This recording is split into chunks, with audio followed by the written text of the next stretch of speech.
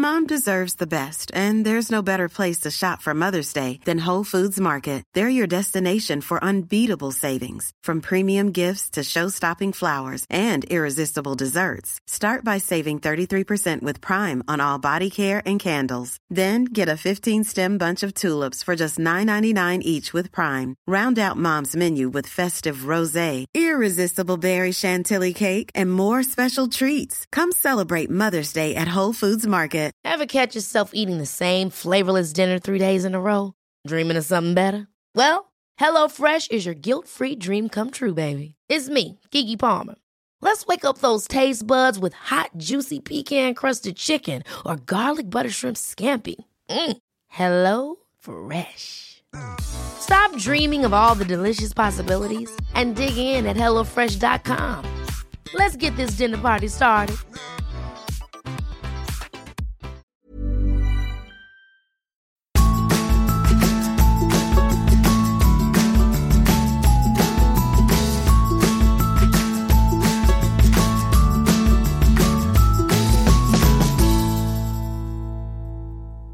Jeg har valgt bevisst å ha fokus på de gode tingene i livet mine. Jeg har valgt bevisst å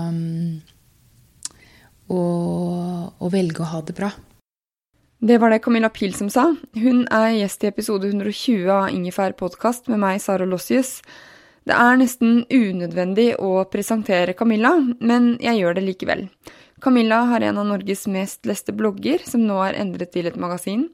Hun gir ut hudpleieprodukter under eget navn, hun har designet smykkekolleksjoner og kommer snart med en egen kleskolleksjon. Og nå nevnte jeg bare litt av det hun skaper. Men alle har vi en bagasje, og noen bagasjer litt tyngre enn andres. Camilla vokste opp med 2 psykisk syke foreldre, og det deler hun historien om i boken Pil i hjertet, som nylig ble gitt ut. Og i samtalen vår snakker vi om barndommen hennes, vi snakker om hvordan barndommen har formet henne, vi snakker om smellen hun gikk på, og hva hun gjorde for å bli frisk, hva hun vil gi til verden, og hvorfor hun mener hun et godt forbilde. Og mantraet hennes også vel verdt å huske og bruke. Du finner Camilla på camillapil.no og meg på saralossius.no og som Sara Lossius på Instagram. Og på torsdag kommer Ingefær Shot ut, hvor vi får både frokosttips og Camillas drømmedag. God lytt!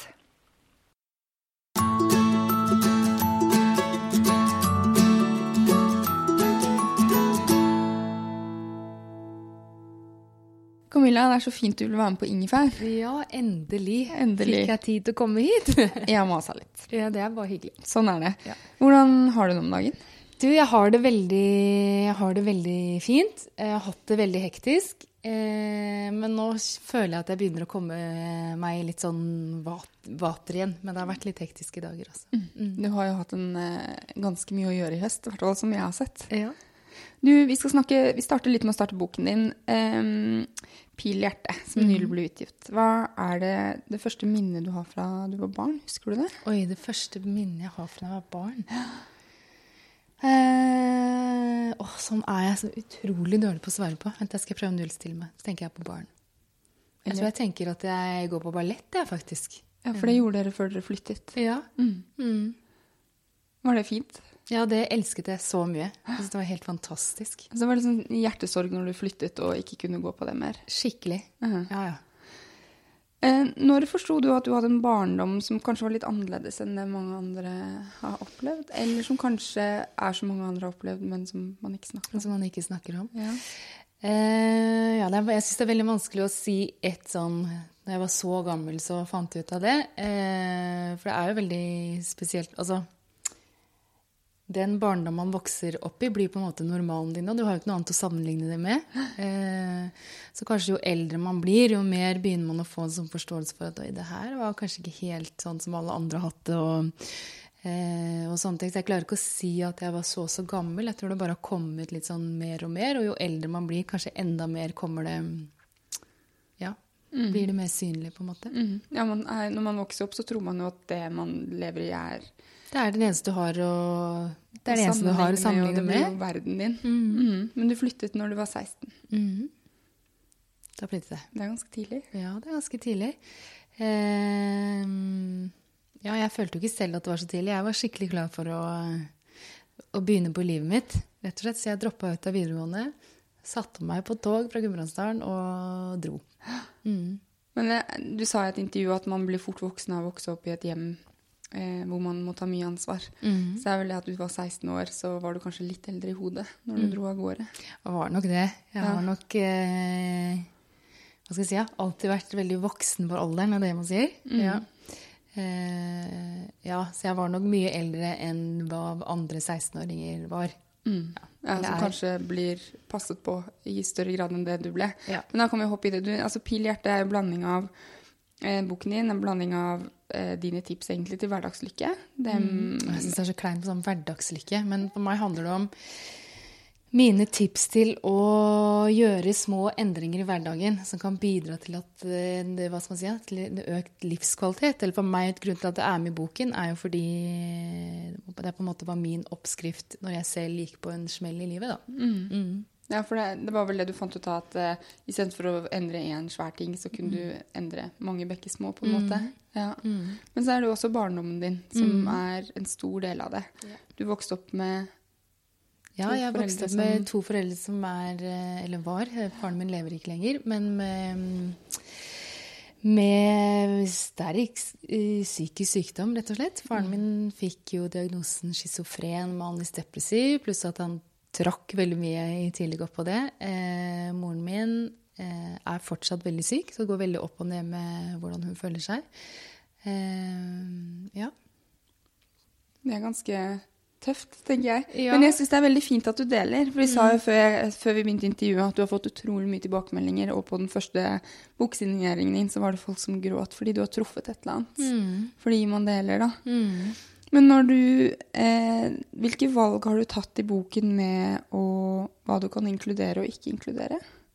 Hva tenker du med tanke på hva jeg deler, og om jeg utleverer folk, tenker du på? Eller? Ja, eller hva som har kjentes riktig for deg. For du deler jo ganske mye, men så er du også, som jeg skjønner, så kunne du gå inn i et rom og sendes for eksempel hvis bildet hang litt skjevt, så kunne kanskje det ha vært slåssing. Men du deler jo ikke veldig, du beskriver det mer litt på avstand, sånn som jeg ser det, enn å gå inn i.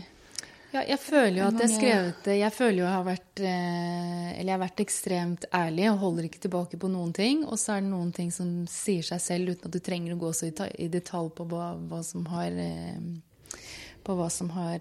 skjedd. Men det har vært en veldig tøff bok for meg å skrive. Det har vært en virkelig sånn prosess som jeg har tenkt, skal jeg bare droppe det her? Skal jeg bare gå fra hele det prosjektet her nå og la det ligge? Jeg våknet opp om natta i helt sånn full panikk, og jeg bare, men jeg kan ikke dele alle de tingene her.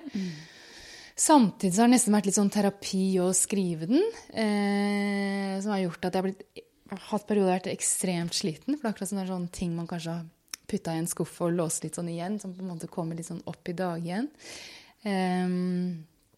Og så var jeg ekstremt nervøs for hva moren min kom til å si når hun skulle lese denne boken. Jeg bare tenkte, nei, dette her kommer jo aldri til å gå bra. Jeg tror jeg brukte hele sommerferien min på å bare ha en blanding av angst og panikk på når hun skulle lese den, for hun skulle selvfølgelig lese den og godkjenne det før det her kom på trykk. Ja, for hun visste om prosjektet ditt også. Ja, ja. Og så dro jeg oppover til Gudbrandsdalen og tenkte at nå må hun få lese det her, men da var hun var i litt sånn dårlig form, så jeg følte at nei, nå er ikke riktig tiden å ta opp det her på. Så jeg fikk henne ned her til Oslo og sa at nå er det her vi skal gjøre. Jeg vil at du skal lese gjennom den boka her. Det er mange kapitler som handler om deg, og det er om faren min og hele oppveksten min. Og jeg vil at du skal lese, og du må godkjenne det selvfølgelig før det her går i trykken.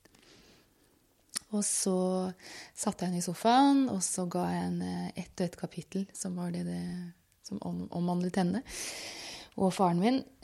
Og så satt jeg sånn ved siden av og bare, jeg hadde forberedt meg på at nå skal jeg få høre det. På en måte. Jeg var sånn forberedt. Jeg sånn, ok, greit, nå er det dette som kommer til å skje, og så må man kanskje prosessere det litt, og så satte hun ned, og så leste hun, og var hun helt stille. Ja. Og så fikk hun et kapittel til, og så leste hun, sa fortsatt ingenting. Fikk liksom enda et kapittel, og så når hun hadde lest alle, så la hun det ned, og så hun på meg, og så sa hun, Jeg synes det her skikkelig fint, det, Camilla. Jeg tror det her kan hjelpe veldig mange mennesker, og det jo sannheten. Var reaksjonen fra moren min. Og det satte jeg så utrolig stor pris på. Og det jo egentlig en ting jeg kanskje har fått fra moren min, og hun har alltid vært veldig åpen om sin sykdom. Det har ikke noe vært sånn at det en hemmelighet, eller at du skal late som man ikke det, og alle de tingene der. Og det en sånn noe som jeg har følt i hele min oppvekst, eller alt jeg har opplevd, så tenker jeg sånn, det så viktig å dele ting. Fordi ting blir gjerne litt mindre med en gang man har delt det. Det ofte at det gnager seg til å bli så utrolig mye større enn det trenger å bli, da, når man går og holder på så mye ting innvendig. Og da blir du fort kanskje til å gå over i skammen? Ja, eller vet ikke hva skam, eller jeg vet liksom ikke det sikkert liksom forskjellig hvilke følelser folk har rundt det, men jeg bare føler at jo mer jeg åpner meg, jo mer har jeg fått tilbake av folk som opplevde det samme, eller mye av det samme. Og da blir det liksom ikke, du blir ikke så ensom i det heller, på en måte. Men jeg synes også det veldig, veldig fint av mammaen din. Ja, det kjempefint av mammaen min. Jeg setter så utrolig stor pris på det. Og jeg tenker at det en veldig sånn tøffhet i det, da. Veldig. Hva det viktigste du har lært av henne, bortsett fra det kanskje å være åpen? Hva det viktigste jeg har lært av moren min? Altså, hun jo en fighter uten like, da. Hun sliter fortsatt med psykisk sykdom og blir innlagt med jevne mellomrom, og har det liksom ganske tøft, og jeg føler liksom hun gir seg aldri. Altså, jeg føler hun bare kjemper og kjemper og kjemper, men jeg får jo veldig vondt av det, for jeg føler det alltid kommer noe som skal liksom bare dra henne ned og dra henne ned og dra henne ned, og det selvfølgelig veldig vondt å se på når det moren din, men jeg må jo beundre den styrken hun har, da, som aldri gir opp. Og fra faren din så fikk du kanskje litt frie sjelen? Ja, egentlig litt begge. Ja. Jeg kommer nok litt fra de begge. Ja. Begge. Jeg synes det var veldig sterkt kapittel når du med på dødsleiet hans. Ja. Det var veldig, traff meg veldig. Ja, ja det hele den, det sånn, det høres så rart ut å si, for på mange måter det noe av det fineste jeg har opplevd i livet, å få lov til å være der når faren min dør, og det høres helt sånn, hva det som så fint med det? Men hvis man vet om hele historien, så skjønner du plutselig hvorfor det var så fint for meg å være der. Jeg fikk sagt liksom ha det og sendt han av gårde, holdt jeg på å si, på en veldig fin måte. Så det virkelig en av de tingene jeg mest takknemlig for i livet, faktisk. Og da var du midt i 20-årene eller noe sånt? Med faren min? Ja. Nei, det er ikke så lenge siden. Det ikke det? Nei, han døde for 4-5 år siden. Ja, så han holdt, nå sa jeg gåstein, men han holdt ut lenge. Han var syk lenge også. Ja, han var syk lenge. Så han ble jo ikke så gammel da, han ble nesten 60, 59. Ja, det ikke så godt. Det vel det pappa nå. Ja. Eller han litt eldre, tror jeg. Ja. Men broren og mammaen din, de har jo også vært med på at du deler. Men en ting som slo meg når jeg leste i boken, så har jeg lest et gammelt intervju, at når du dro til byen, så forlot du lillebroren din, og at det hadde du hatt vondt i hjertet for. For han var 7 år. Ja, det var veldig sårt, for man eller kan man få skyldfølelse, men du føler på en måte at du drar fra noen og noen som blir igjen med noe du vet veldig tøft, da. Men samtidig også, jeg kunne ikke blitt, altså jeg kunne ikke blitt, jeg måtte bare dra, rett og slett. Og du var jo liten du også. Jeg var liten jeg også. Ja. Jeg måtte bare finne ut av mitt liv og legge til rette så godt jeg kunne for meg selv. Og så, du møtte jo Peter etter hvert, og etter noen år så sa det ordentlig pang, og så ble du, hvis jeg skal dra det veldig kort, ganske suksessrik, og så sa det pang. Så sa det pang igjen, gitt. Ja, da sa det ordentlig pang. Ja, jeg gikk jo på den berømte smellen, holdt jeg på å si. Jeg jobbet kjempehardt, kjempelenge, og bare hatt klampen i bånd så det suste. Og til slutt så sa kroppen min at nå må du bare stoppe her. Nå må vi hvile og ta vare på oss selv, og jeg kaller det å nære meg selv. Jeg hadde ikke nært meg selv på noen som helst måte. Jeg hadde bare jobbet kjempehardt, beinhardt. Og så fikk jeg begynte jeg plutselig å få sånn alvorlige, vonde panikkanfall, som det heter. Sånn ordentlig, altså. Og var ordentlig syk i godt over et år, før jeg følte at jeg liksom ble meg selv igjen. Jeg følte plutselig på en sånn skygge av meg selv. Og jeg fikk det en periode der jeg var ekstremt busy, så jeg klarte ikke helt å stoppe det toget ellers. Jeg måtte bare gjennomføre alle de tingene jeg skulle gjennomføre. Og det var et år som sånn utad var et sånn veldig successful år. Ja. Men hvordan var det å vite at, å ha en kamp på innsiden og utad være... Altså, det var helt grusomt. Ja. Altså, jeg kan jo se, jeg tror ikke folk som ikke visste det, fikk det jo sikkert ikke med seg, men når jeg ser sånn bilder fra den tiden, så er det ikke som jeg føler jeg kan se det i øynene mine. Jeg ser sånn lyset er på en måte litt sånn slått av. Sånn det på mange måter var også, for jeg måtte virkelig kjempe meg gjennom og bare prøve å gjøre de tingene jeg måtte gjøre.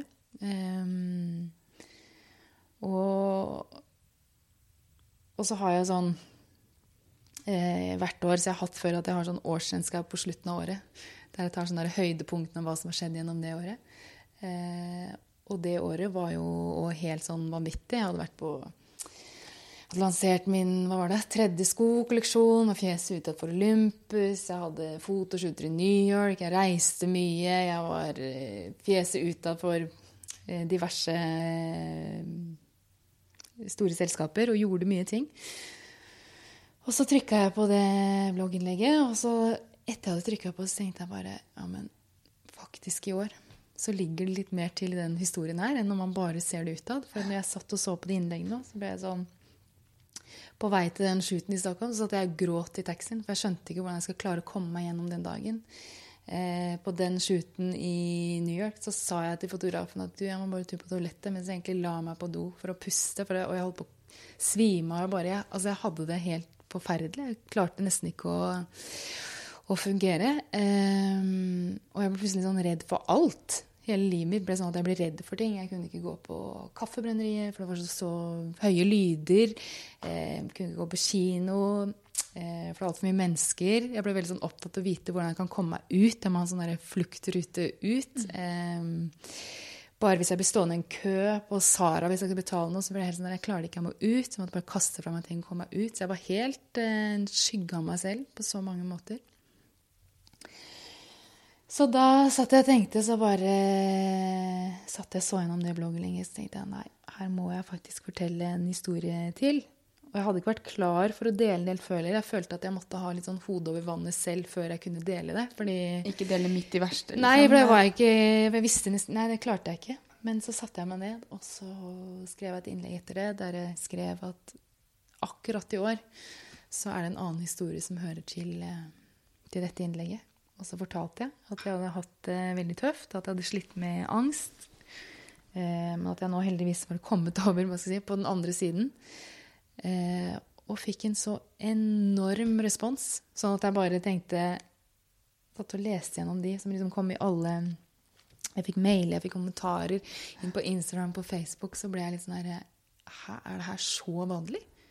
Sitter ikke så mange mennesker nå er så redde og så flaue og skammer seg for noe som er så vanlig. Plutselig fikk jeg sånn følelse at jeg tror nesten ikke du kan gå gjennom livet uten å en eller annen gang i løpet av livet komme gjennom en sånn periode. Da fikk jeg sånn angst like vanlig nesten som å være glad eller lei seg eller sur, og så bare, ja, så sitter man og er så redd for det. Og jo mindre man liksom deler det, jo større blir den angsten også, som blir liksom bare større og større jo mer man holder den inne. Og det var en sånn som jeg tok meg inn i boken. Jeg ble sånn der, for søren, det her må man bare dele. Man må dele det sånn virkelig. For jeg skjønte at det er så utrolig mange som sliter med det. Og for meg, nå sier jeg det er mange måter å komme seg ut av angsten på. Så man må virkelig kjenne på hva som er rett for en selv. Men for meg, det er viktig å understreke for meg, var det ikke riktig å ha piller. For jeg ble helt sånn, jeg hadde ikke lyst til å bare putte et plaster på følelsene mine. Jeg ble litt sånn der, ja, men hva er det som gjør da, at jeg føler de tingene nå? Hva er det som gjør at jeg plutselig er kjemperedd for ting, og svimer av, og får helt panikk,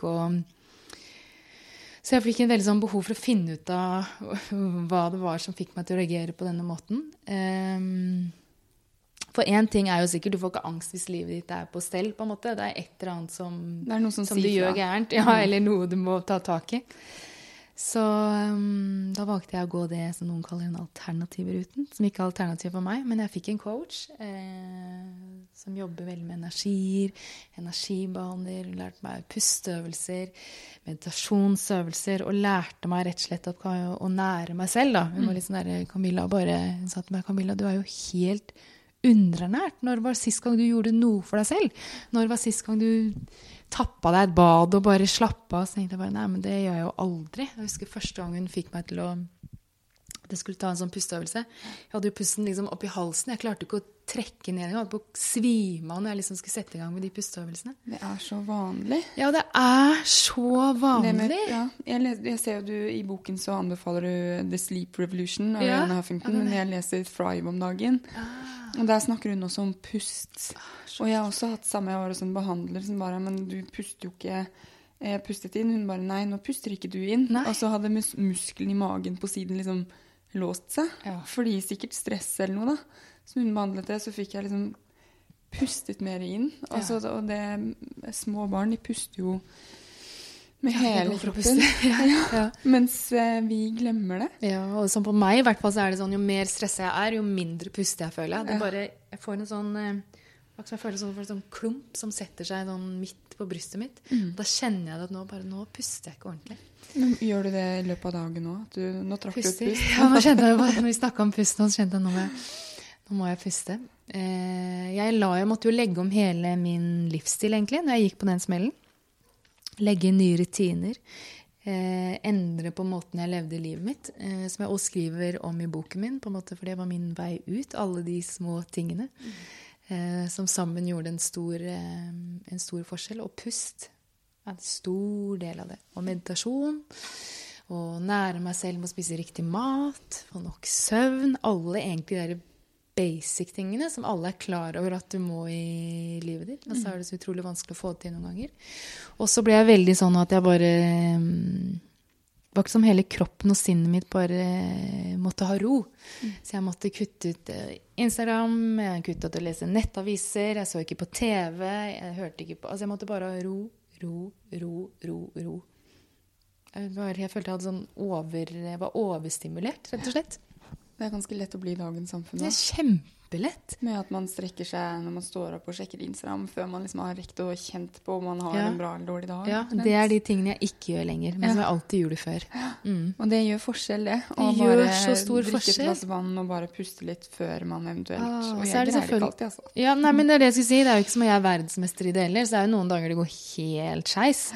Men jeg kjenner jo da at de dagene jo ikke like bra som de andre dagene, der jeg faktisk har satt av tid til at det første jeg gjør, jeg står opp, jeg drikker litt mer enn et glass vann, men jeg drikker liksom vann, så går jeg på baderomsgulvet, og så tar jeg stretchingøvelsene mine, og så sitter jeg kanskje bare i ro et par minutter. Det sånn når man sier man mediterer, så tror jeg man tenker sånn, det har jeg ikke tid til, jeg har ikke tid til liksom sitte en time, bare, men jeg snakker om liksom 1 minutt, 2 minutter, det bare de små tingene som skal til.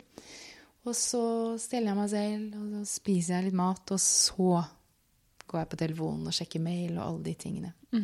Fordi... Ja, gjør du mer i dagen? Ja, du må gi kroppen tid til å våkne. Kroppen skal våkne, sinnet skal våkne på pusten din, og det høres ut som jeg nå har veldig god tid. Og så. Vi snakker liksom at den morgenrutinen helt seriøst tar meg 10-15 minutter. Så det ikke sånn at jeg må stå opp en time før heller. Det bare de små tingene som gjør så stor forskjell i livet. Da. Og på dager der man er veldig stresset, det skriver jeg også om i boken min, en sånn 1-minuttsregel på en måte, som høres sånn, for eksempel hvis jeg har en veldig, veldig stresset dag, før jeg da stresser, setter meg foran PC-en og bare hiver meg over mailen, så kan jeg gjerne bare stopp 1 minutt. 1 minutt. Ta fram telefonen din, ta den på en sånn timer. Tar du 1 minutt, og setter deg ned, og lukker du øynene, og sitter i 1 minutt. Som går ekstremt fort, men som føles ut som den lengste tiden i verden, for jeg får en ro med en gang, som gjør at når jeg da tar opp PC-en og skal begynne å svare på mail, så jeg mye mer systematisk enn sånn manisk som jeg ofte kan bli på ting. Så bare sånne små ting. Men jeg vet alle får til hverdagen sin. Jeg tenker at etter at lytterne har hørt ferdig nå, så kan jeg ta en 1 minutter. Ja, man burde gjøre det. Det 1 minutt, det liksom ingenting. Du har ikke rukket nesten å åpne opp Instagram og svare på en kommentar en gang. Så kort tid tar det. Ja, det er det. Men du fikk jo mye kommentarer på den første når du delte. Hva grunnen til at jeg har lest, nå har jeg gjort mye research på deg, så jeg føler at jeg liksom Camilla Pil under huden. Men så jeg har sett litt sånn utviklingen, og det jo egentlig først ganske nylig at du har fortalt hele historien din, men så har du hatt sånn drypp. Så hva det som gjorde at du var på en måte klar til å dele alt? Ja. Ja, for jeg ikke alltid, men jeg har ofte intervjuet sånn hintet til at alt kanskje ikke alltid har vært sånn helt på stell. Men så føler jeg den historien min nå har vært litt at hvis jeg først skal fortelle den, så vil jeg fortelle den ordentlig, og jeg vil eie den selv. Jeg vil ikke at det bare skal være 10-15 setninger i et glossy magasin heller.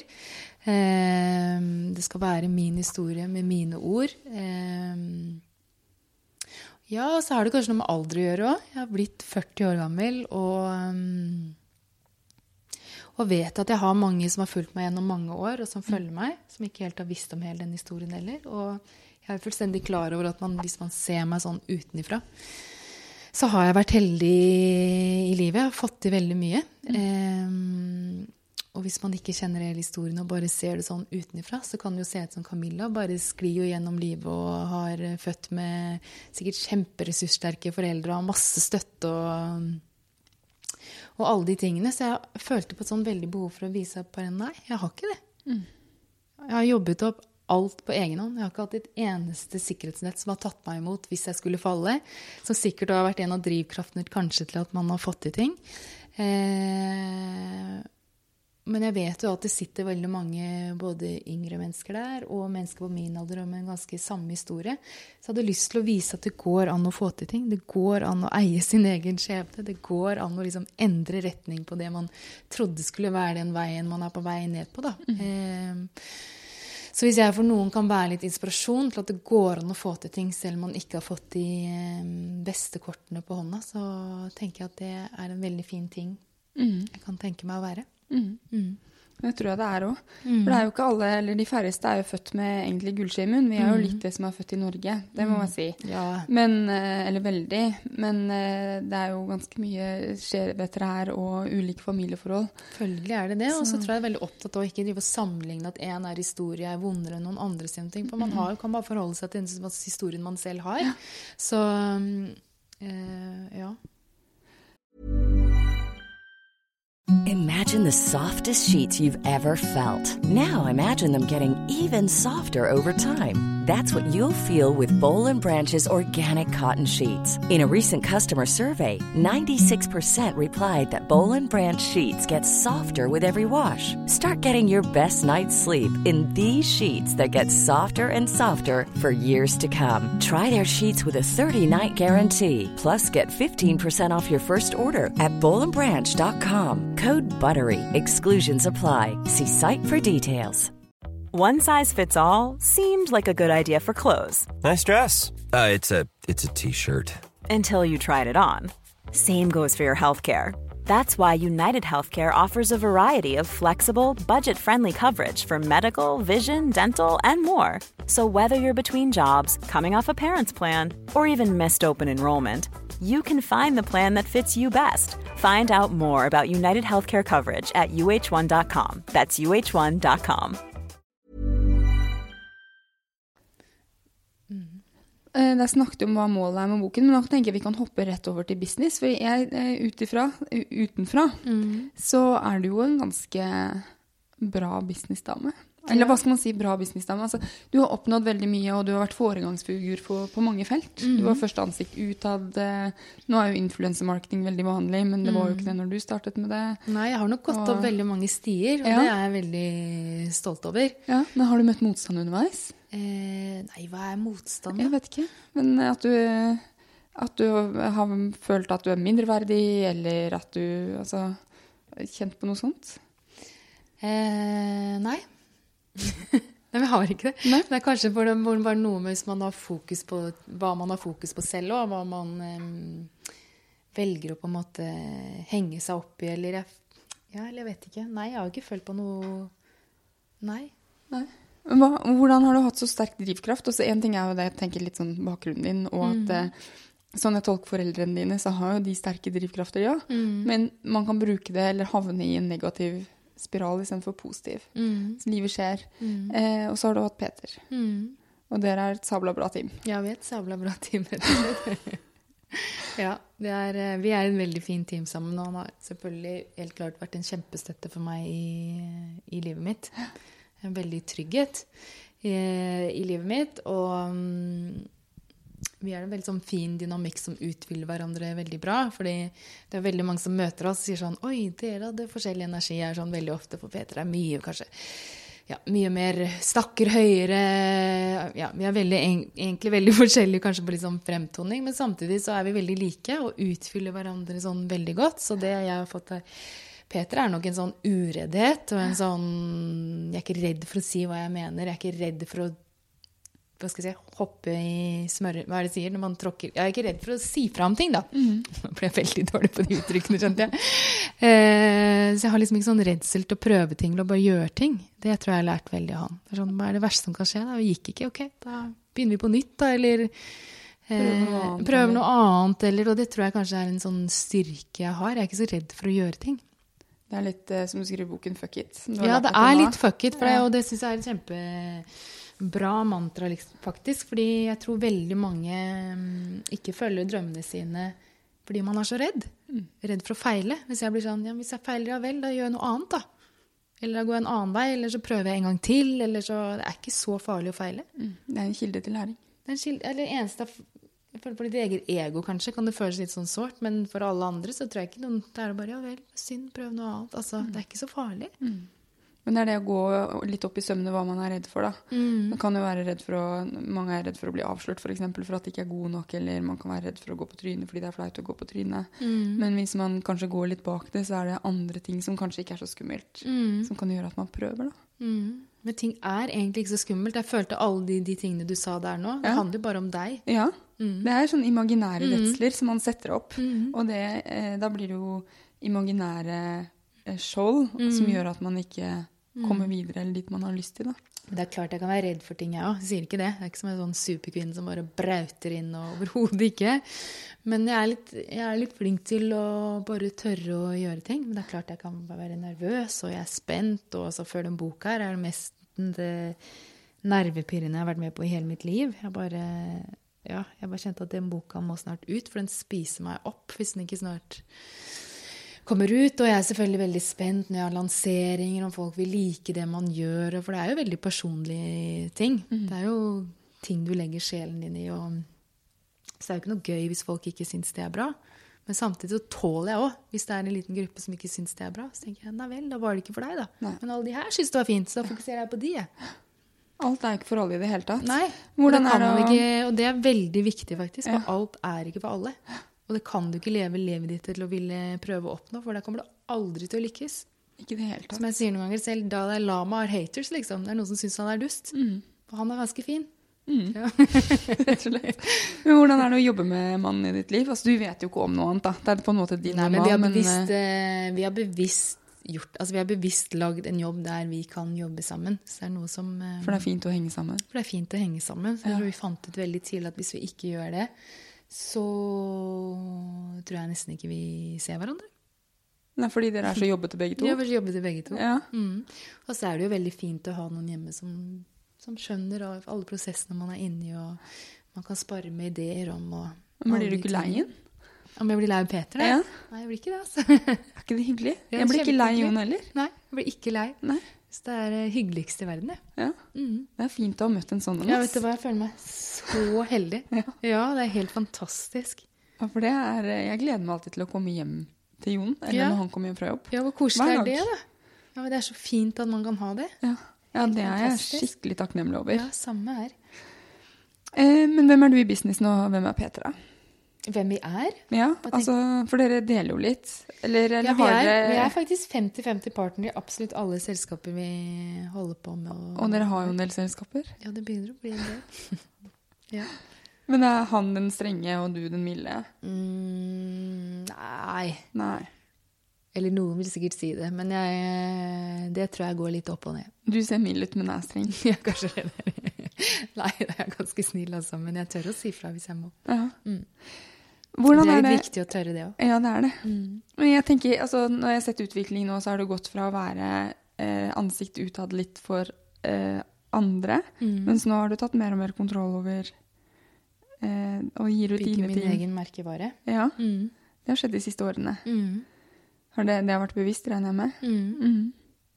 Det har det. Har det vært skummelt? Nei. Nei? Jeg føler det nesten har vært en sånn naturlig utvikling på mange måter også. Eller altså, det er jo hørtes det veldig ille til å si så konsekvent nei, men det er veldig annerledes for meg som sitter her og snakker om når man ser det ut. Jeg er jo Camilla Pihl, så det er ikke så skummelt for meg å være Camilla Pihl. Å gjøre ting som er i min ånd er jo ikke skummelt på meg, men jeg skjønner jo at det kanskje utad kan se ut som at det kan være en skummel ting å gjøre. Nei, jeg vet ikke om det ville vært skummelt, men jeg tenker på det som en naturlig del at etter en del år hvor man har kanskje vært ansikt utad eller noe sånt, at det er på tide å gjøre noe annet, eller knytte merkevaren til. Jeg er jo veldig nøye på de tingene jeg kommer ut med. Så jeg står veldig støtt i at de tingene jeg kommer med er kvalitet, og det er bra. Så sånn sett synes jeg ikke det er så skummelt heller, for jeg har jobbet med mange år. Altså, selv om det kan se ut som det kommer sånn, og her kommer det en Skin Camilla Pihl-kolleksjon, så er jo noe man har jobbet med bak kulissen i 2-3 år, uten at folk har fått det med seg. Var det din idé, eller deres idé? Med Skin? Ja, så kult. Ja, det er veldig, veldig gøy. Så det ligger jo mange år bak et sluttprodukt, på en måte. Så man har jo, og man slipper det jo ikke før man er helt sånn trygg på det. Men nå er det bra. Nå føler man kan stå inne for det. Derfor er det jeg sier nei, at jeg ikke synes det er så skummelt. Men jeg blir veldig spent. Kjempespent. Er du gal? Det er jo kjempeskummelt. Skjønner jeg. Og jeg tenker at kleskolleksjonen din kommer du også til å være litt stresset før. Ja, det også kjenner jeg ganske skummelt, altså. Men det gleder jeg meg nå helt enormt til. Men ja, jeg føler nesten at det er sånn at jo mer jeg har gjort, jo mer liksom skummelt er det. Man skulle tro det gikk andre veien. Nesten jeg føler jeg får mer sånn nerver nå enn når man startet. Kanskje man bare var litt sånn dumdristig da, så man tenkte ikke så mye over ting. Jeg kan vel tenke for det at etter en stund også på en måte forventer folk mer av deg også, og du har flere øyne på, så... Ja, kanskje det er det. For jeg synes de tingene der nå synes jeg er litt skummelt. Ja, for du har jo mange blikk på deg. Ok, så kanskje jeg plutselig synes det var skummelt da, på det første. Nei, tenker meg jeg mente ikke å snakke Nei, men det er en sånn blanding på en måte, for det er liksom, ja, det er en litt blanding av masse følelser, tror jeg. Ja. Solgt og litt skummelt, og helt fantastisk gøy, og takknemlighet, og ja. Men det er vel alle disse følelsene som er oppe igjen når det betyr mye.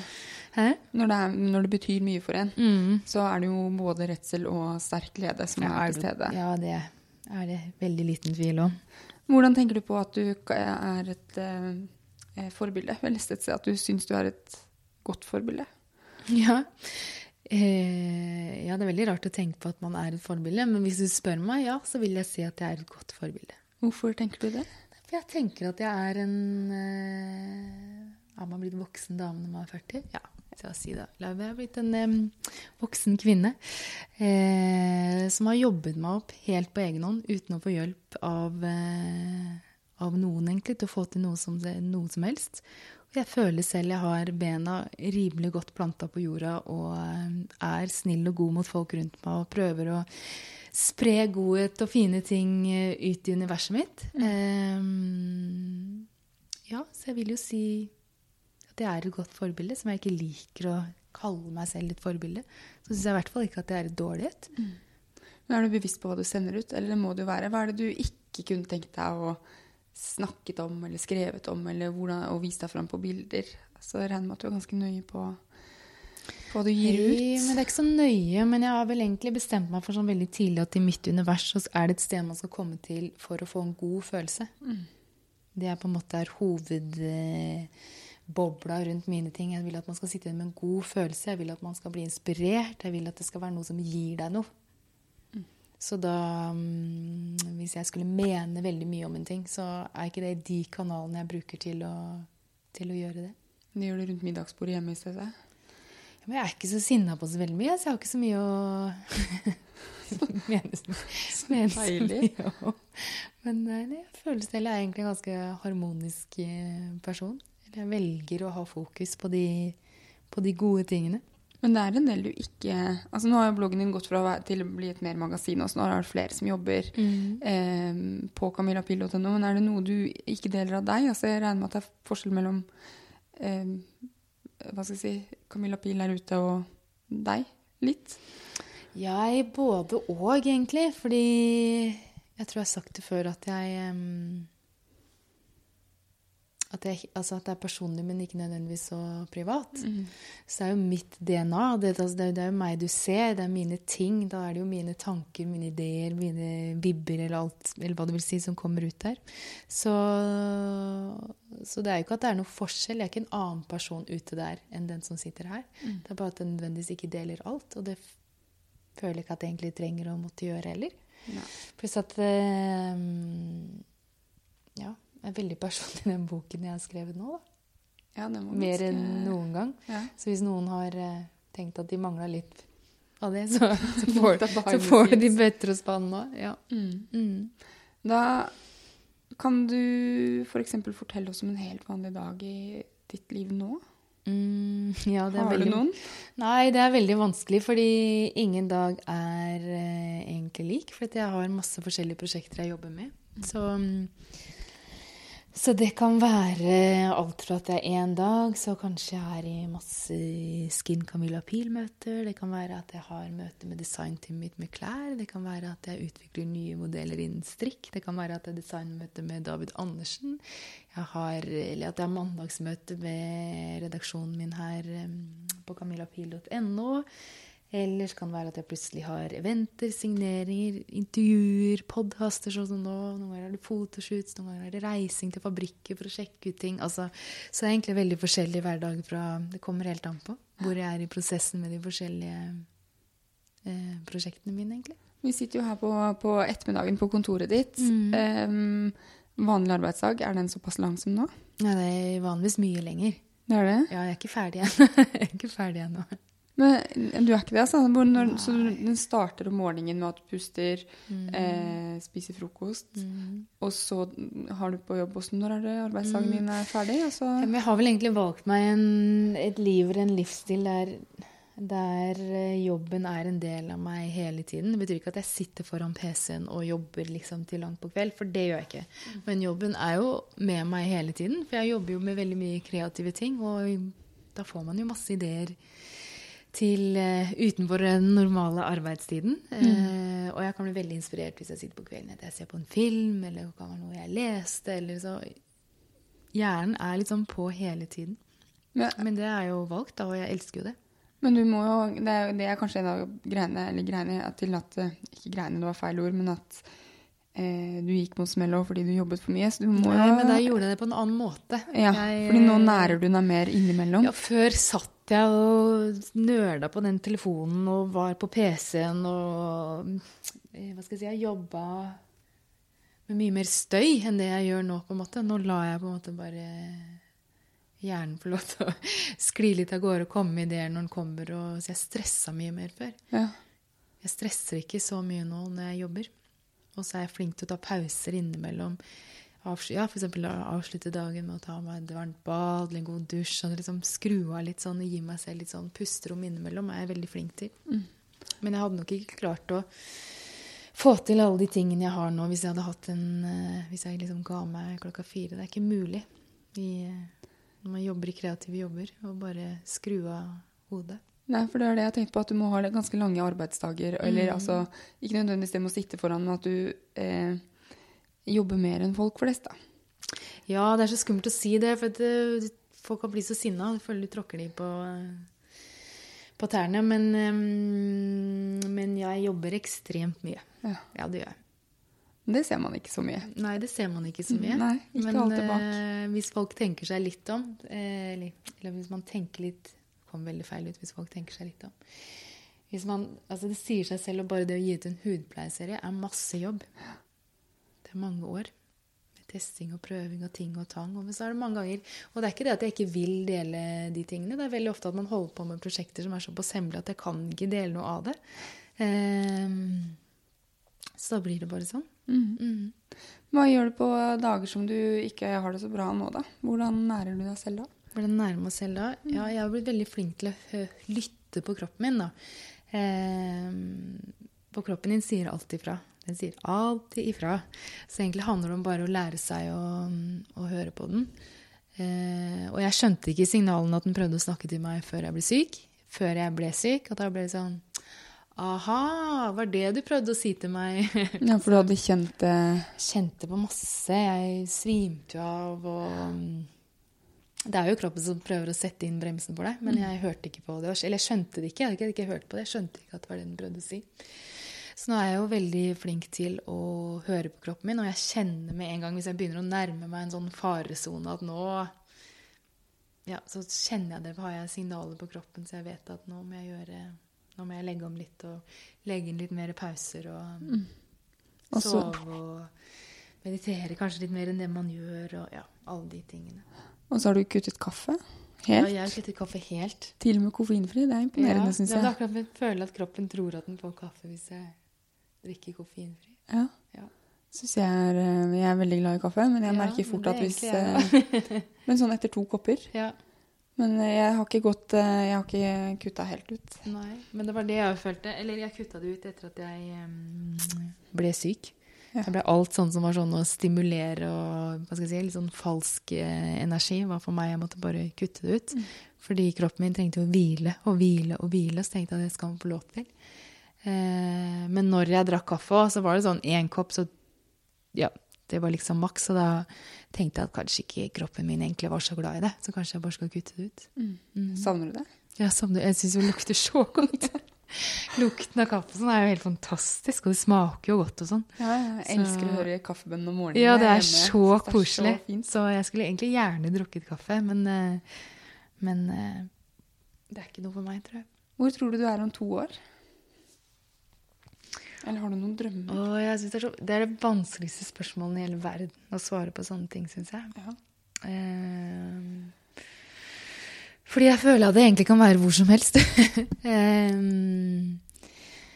Men jeg kan si at jeg håper i hvert fall at jeg har det bra, og at jeg fornøyd med livet, og føler at jeg har tatt riktige valg i livet, og at jeg har en sånn balanse og harmoni. Det håper jeg. Men har du noen sånn ting som du ikke har opplevd ennå, som du har lyst til å oppleve, eller altså, det noen bucketlist som du har lyst til å tikke av? Nei, min personlighet funker ikke sånn. Den bare sklir litt med. Så deilig. Ja, eller jeg vet ikke. Jeg føler det litt sånn unormalt, for jeg føler alle har sånn mål. Ja. Ja. Setter du deg ikke mål? Nei, ikke sånn på den måten. Eller om jeg setter meg mål. Jeg setter meg jo mål, men ikke sånn kanskje så konkret. Litt mer svevende. Ja. Mer følelsen som du har lyst til å være, eller? Ja. Og hvor jeg... Ja.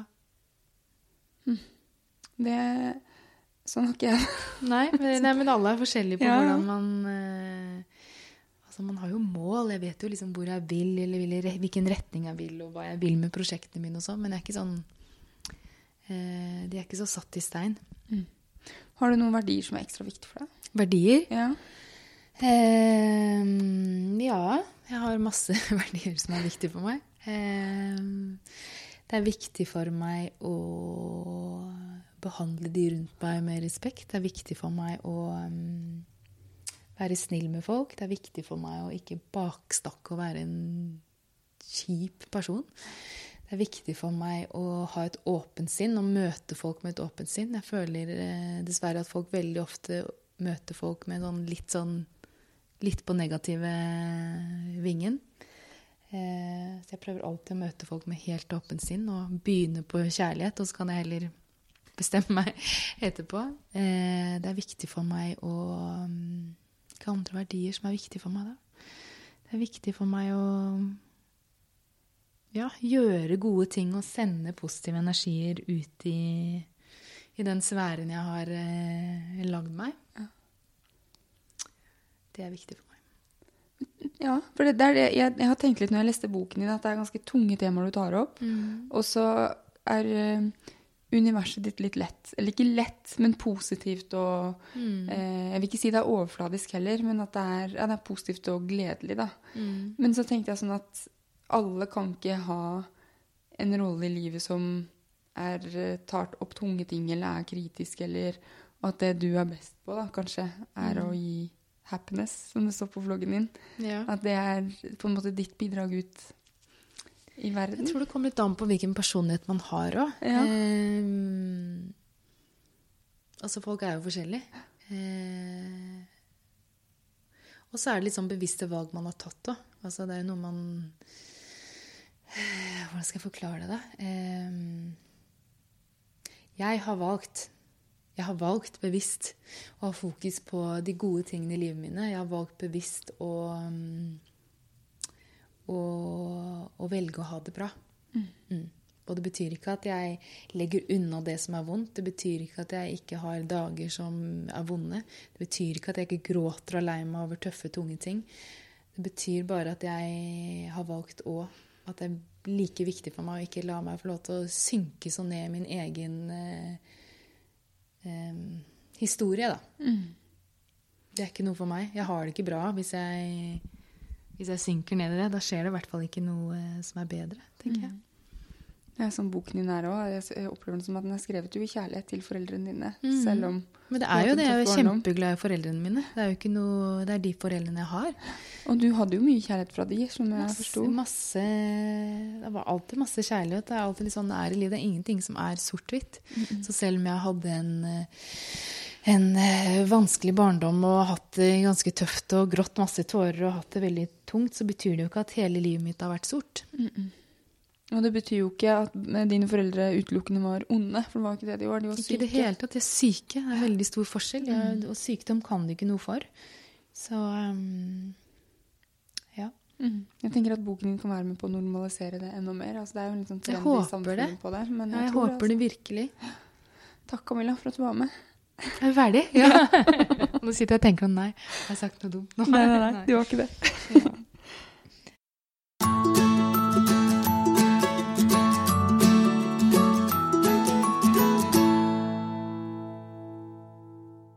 Det var episode 120 av Ingefær podcast med meg, Sara Lossius, og gjest Camilla Pihl.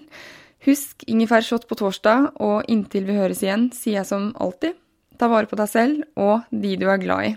Ha det bra!